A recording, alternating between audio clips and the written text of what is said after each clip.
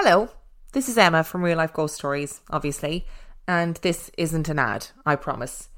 A few weeks ago, we were contacted by Sammy from Out of the Woods Wildlife Rescue and Rehabilitation. Sammy saw that there was a need for licensed rehabilitators in the Memphis area of Tennessee and set about creating Out of the Woods Wildlife Rescue and Rehabilitation. This autumn, the centre will open and take in squirrels, raccoons, foxes, opossums, cryptids, and some species of birds. It costs around $250 to rehabilitate a baby raccoon and get them strong and fit enough to be released back into the wild. And unfortunately, there is little to no governmental assistance for projects such as this. We'll be donating money to Out of the Woods Wildlife, and if you have the means or desire to donate money, you can too. Each person that donates to the GoFundMe in the month of August will have the chance to win Real Life Ghost Stories merchandise of their choice, and we'll pick 5 winners at random. It doesn't matter how big or small your donation is, because every little helps, and you still get an equal chance to win some merchandise.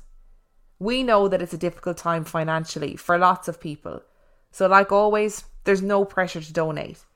But if you still want to help out, liking, following and sharing on social media is also a meaningful way to help small projects grow. Go and follow at Out of the Woods Wildlife on Instagram and check out outofthewoodswildlife.org for links to the GoFundMe and any information that you could want or need. The links for everything will be in the description of each episode of 30 Days of Terror, and I'll be playing this little message every 5 episodes or so. I hope you enjoy today's episode.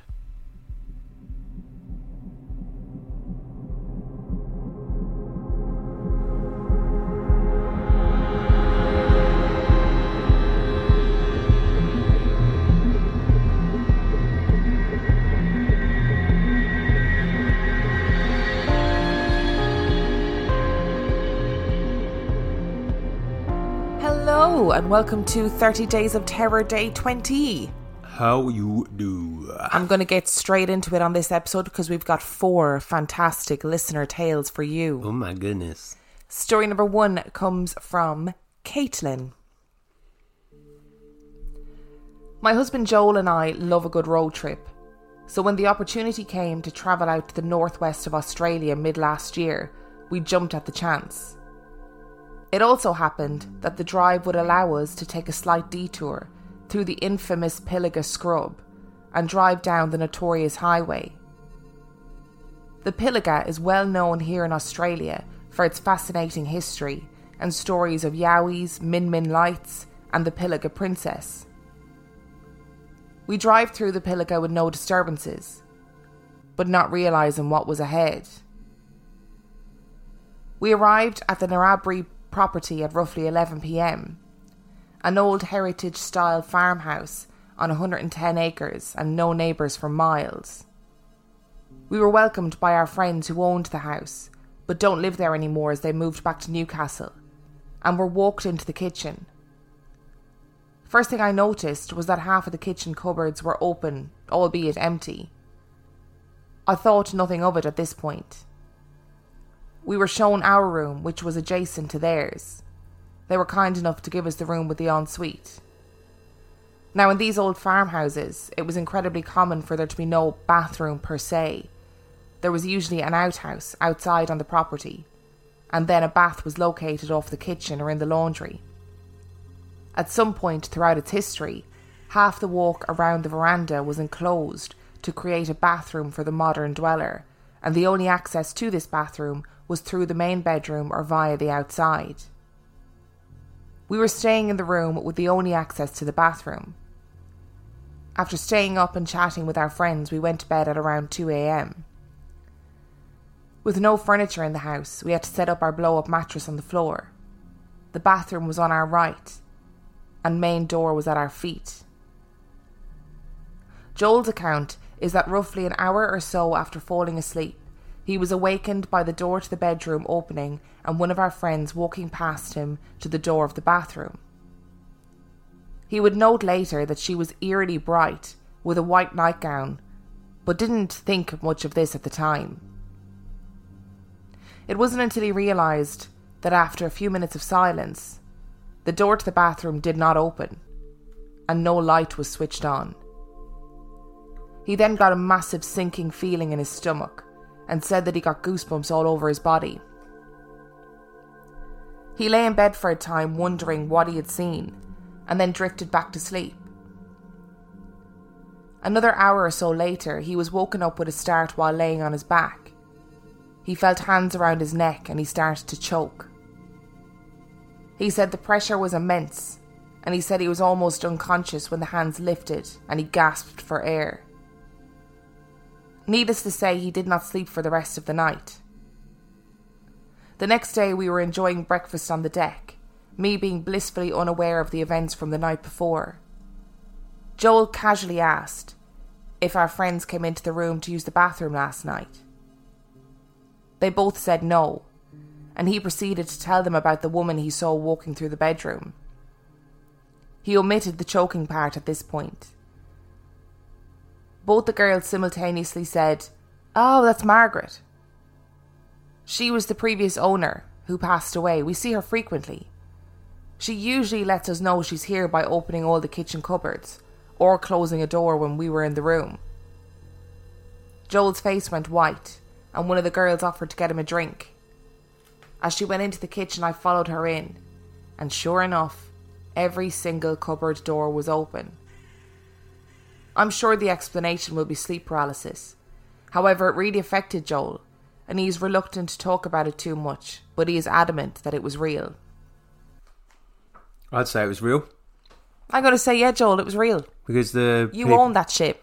People say that lady was Margaret. So she obviously just needed to use the toilet. Ghosts have to go sometimes. They just have to do it, creepy or not. I wonder, do they have that internal battle of, oh God, everyone's going to think I'm really creepy, but I really need to wee. I'm just going to have to do it. I think they probably do. Probably. But how terrifying if you're just in the middle of nowhere anyway and you're sleeping on the floor in an old house and then a ghost woman walks past to go to the toilet and then later on she or something else comes out and strangles you. I wonder, is it more terrifying to realise in the moment that it's not who you think it is, or to get that sudden sinking realisation afterwards that, I think oh, hang on a afterwards. second. Would you? Because if I realised in the moment, probably just run into the outback. Flailing. Yeah. Naked. Running through the outback. Yep. Looking for yowies. And our second story is only a short baby story, and it comes from Hannah. When I was around 2 or 3, I had an imaginary friend called Jamie. Obviously, I was young, and I don't remember him or this incident at all.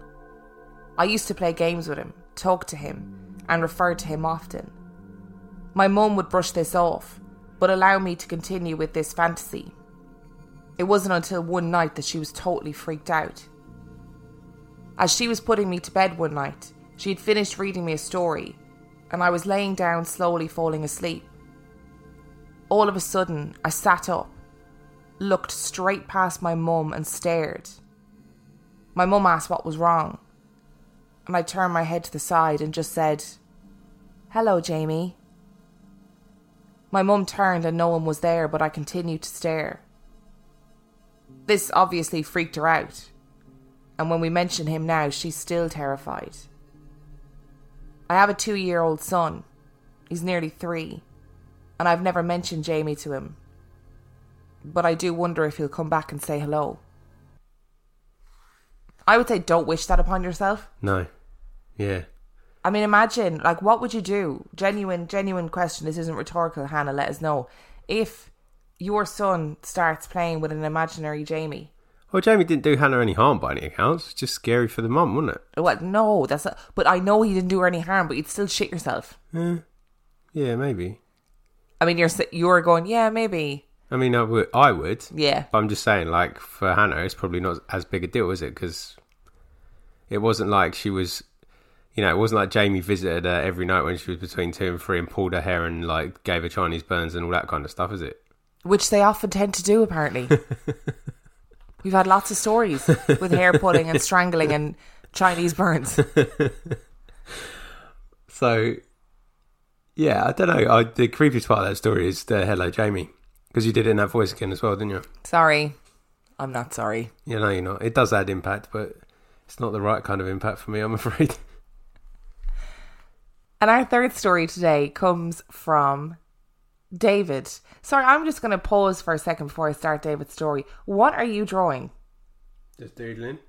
So Dan is writing notes while I tell the stories, but interspersed among these notes are the most bizarre doodles you've ever seen. It looks like I'm peering into the mind of a madman. One of them. It helps me concentrate, so it's not like. One of them is an eyeball with really long legs and some claws. Yep. They're frog's legs. Oh, sorry, an eyeball with frog's legs. I take it back. Right. So sorry, David's story. About 10 years ago, when I was 18, my mum came into quite a bit of money. So we moved out of our small, cramped, 3-bedroom, semi-detached house, me, my 2 brothers and my mum, to this beautiful converted barn, situated on its own private road on the outskirts of Brighton. The barn itself was huge and was split into 3 houses when it was converted. A big house in the middle and a smaller house either side. We lived in the middle one.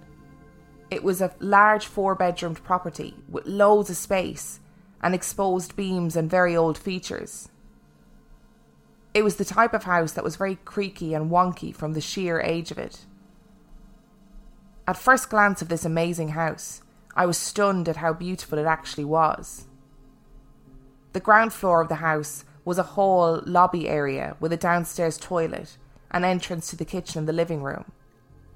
The living room was quite large with a huge open fire. On the first floor were 3 bedrooms and a bathroom. Up into the attic, the second floor, was my mum's huge bedroom. But there was something not quite right about her bedroom. I didn't like spending any time alone up there and avoided doing so the whole time I lived there.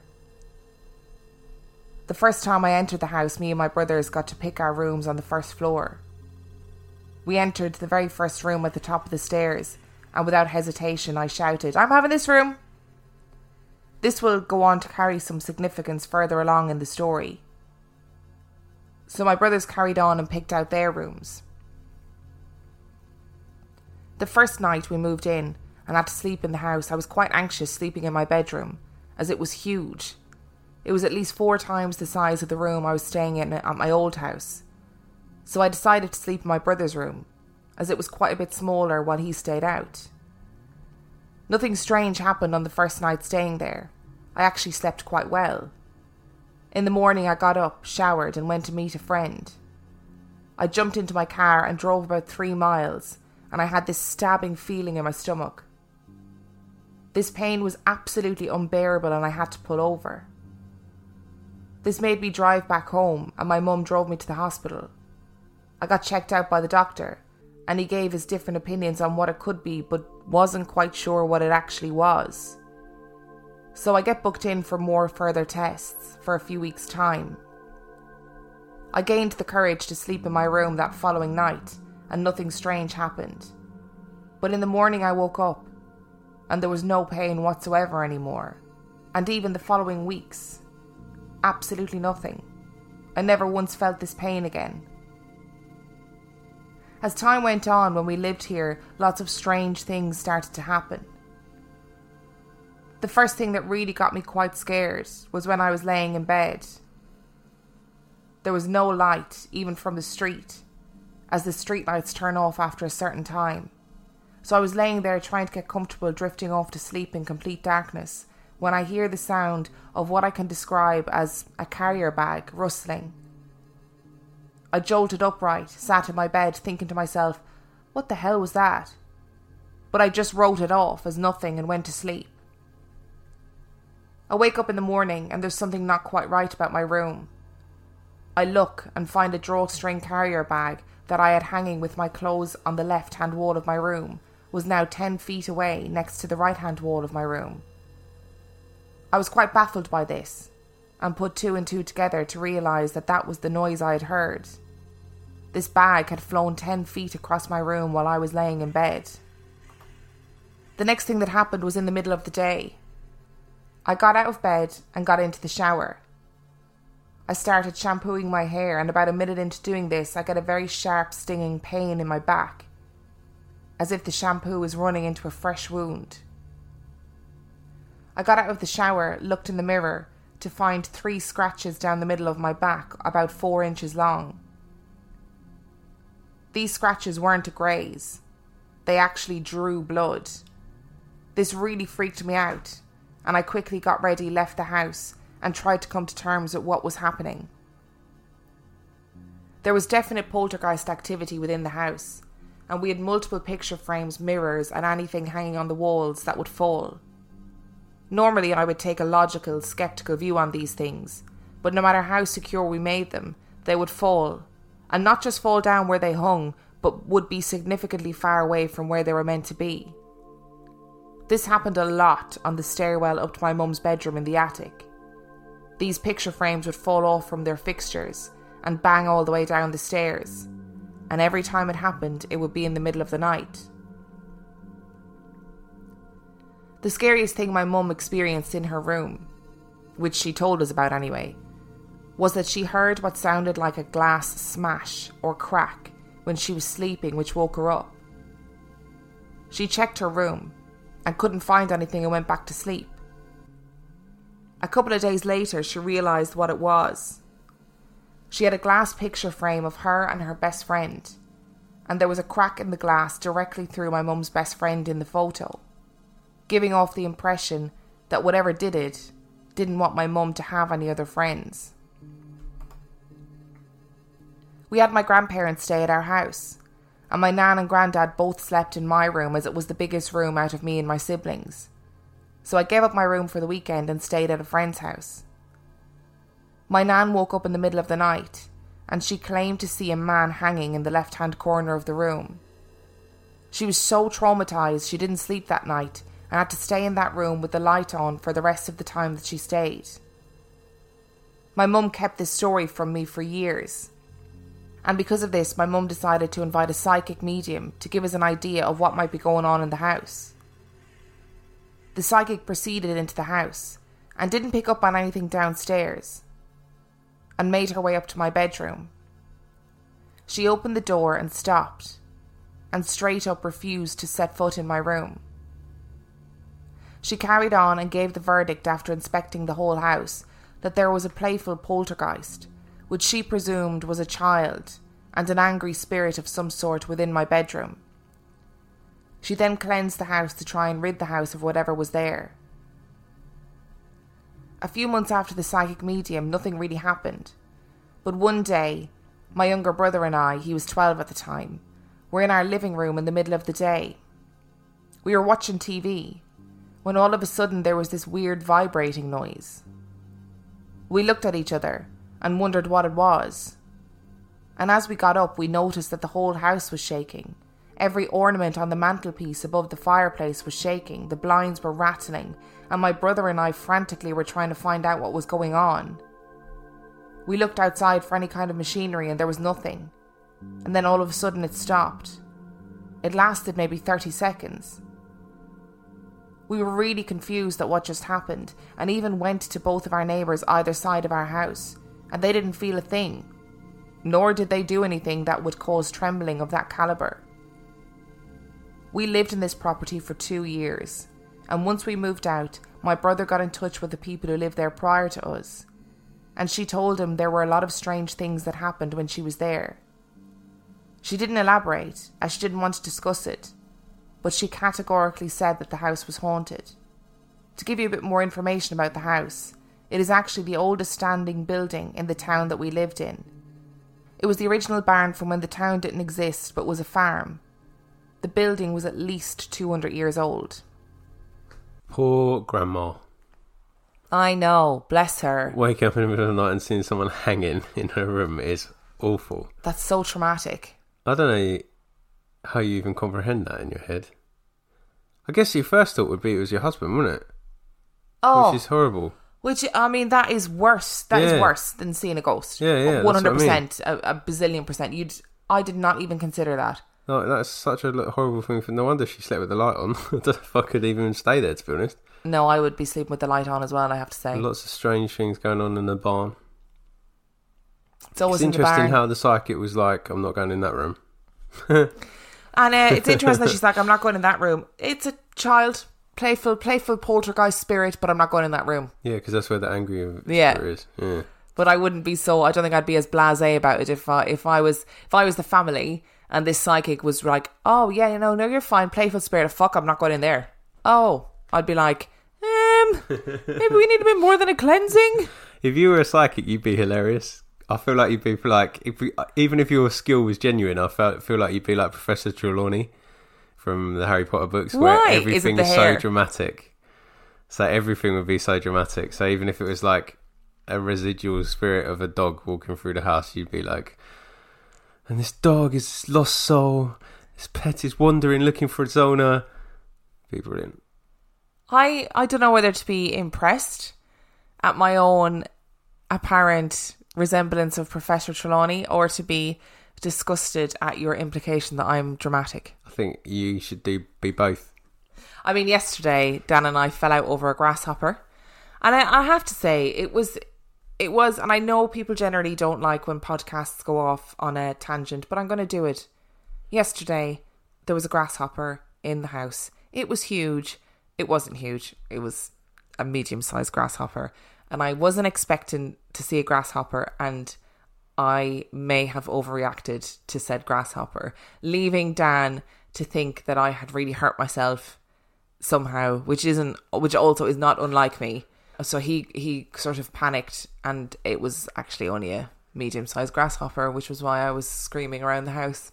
I mean, we haven't seen one that size for a while. Well, you might not have ever seen one, so I do understand it. But I did think you were injured. So no, I'm not dramatic, is the shortened version of that story.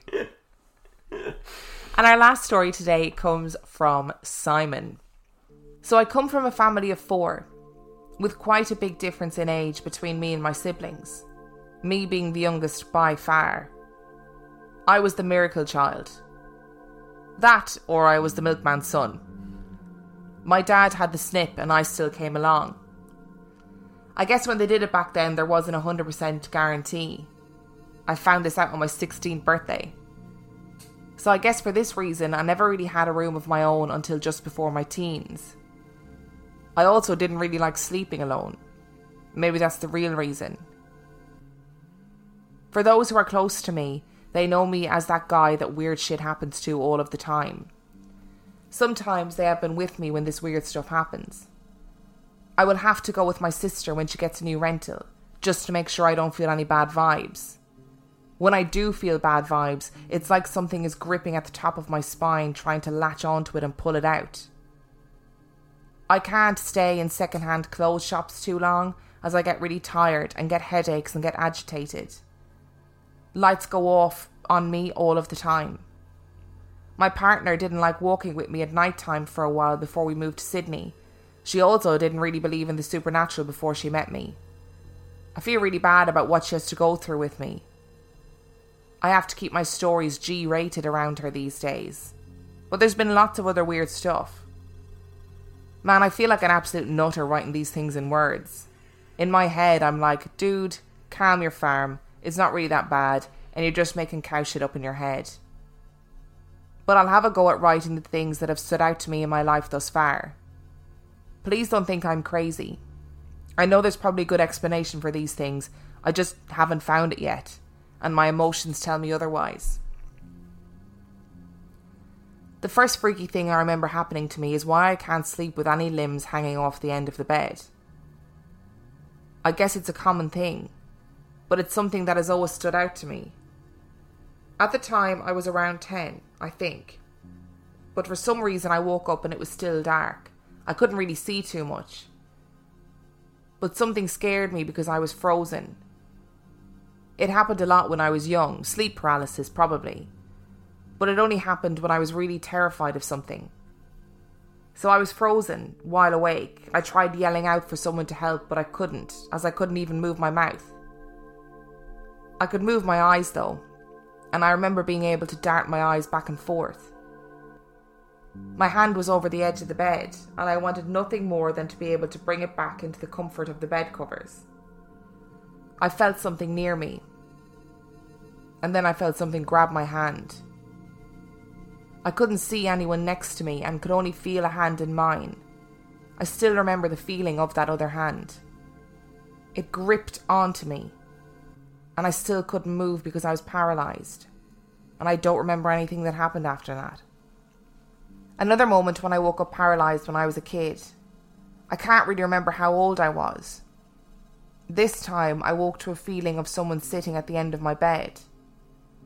For a while I slept with a lamp on, and even now I can't sleep in a completely black room. There has to be some sort of light. So I felt someone there, but I couldn't see anyone, nor could I see a depression in the end of the bed. I still remember the quilt cover.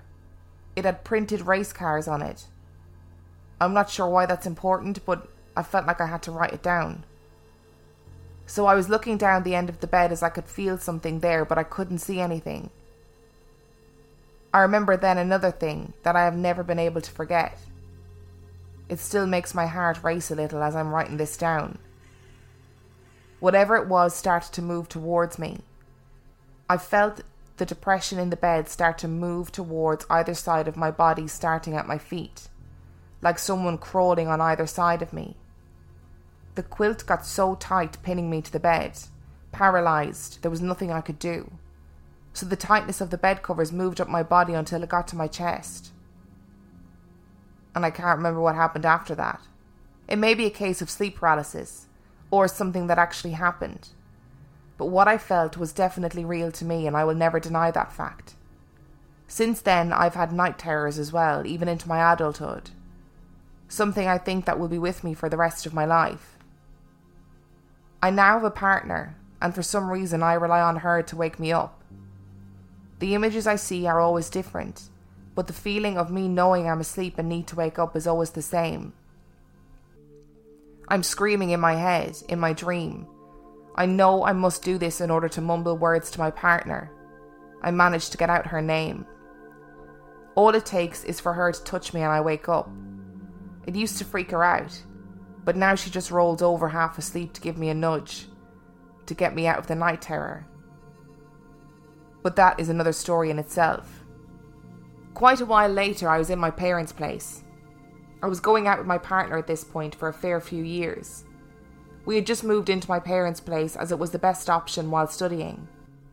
Being traditionally Catholic, we couldn't be in the same room at night time. My partner had to sleep in a room that was closest to the front door, and this room used to be my brother's.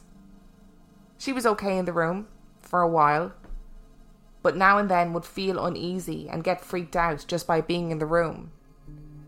It got to a point where she asked if she could swap rooms for a while.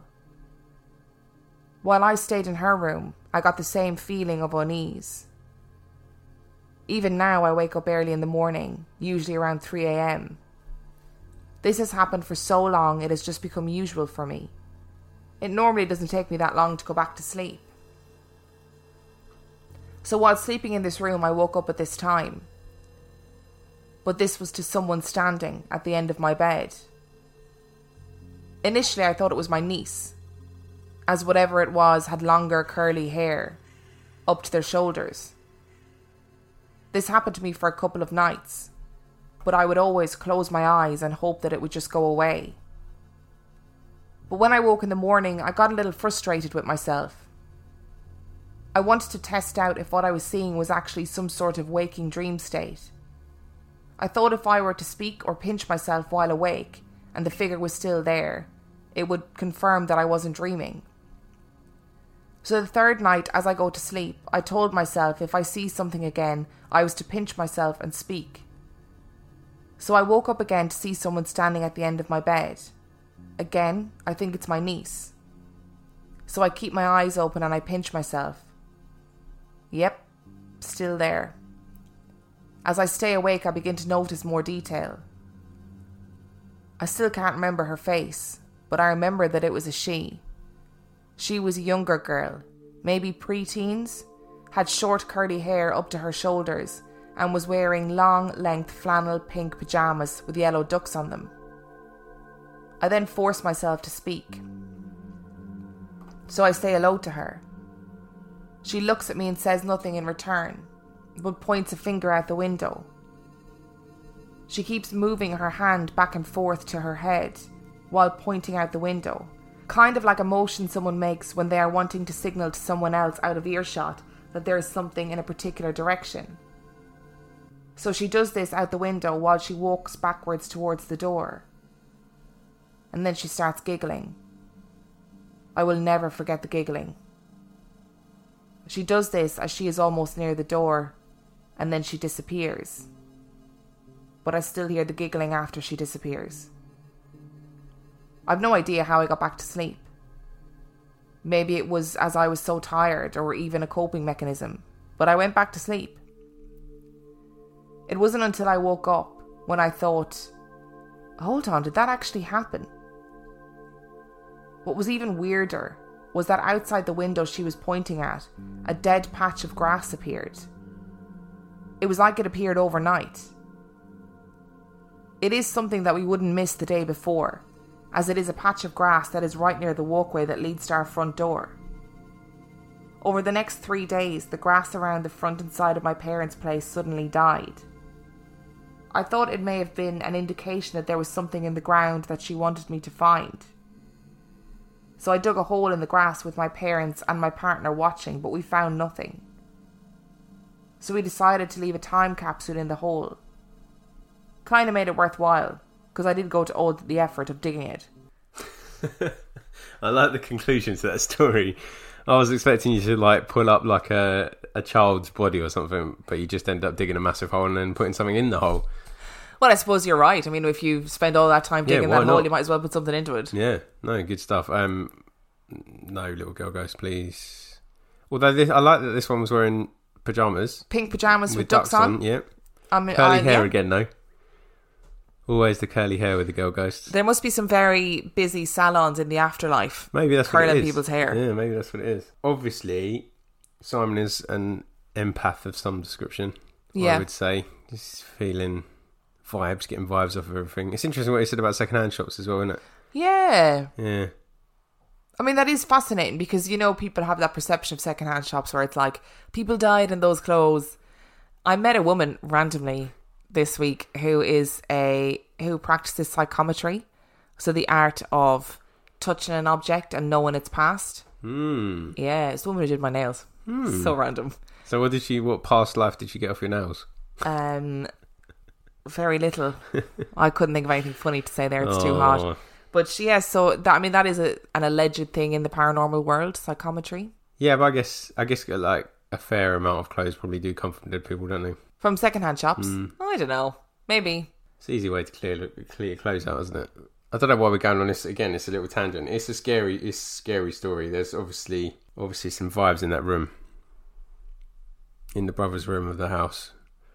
There's obviously some vibes in there, and the sleep paralysis just sounds terrifying. I'm so glad. I am remembering what he said about screaming, just in case I ever get stuck. Don't worry, I'll get you out if you get stuck. I won't.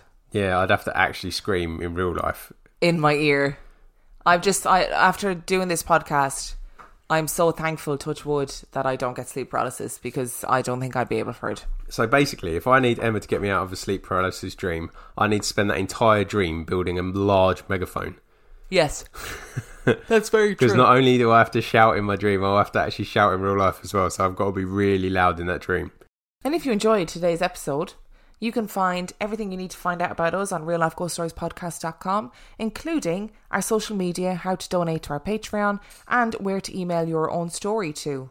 Don't forget to donate to Out of the Woods Wildlife Rescue and Rehabilitation. The link to everything that you need is in the description of this episode.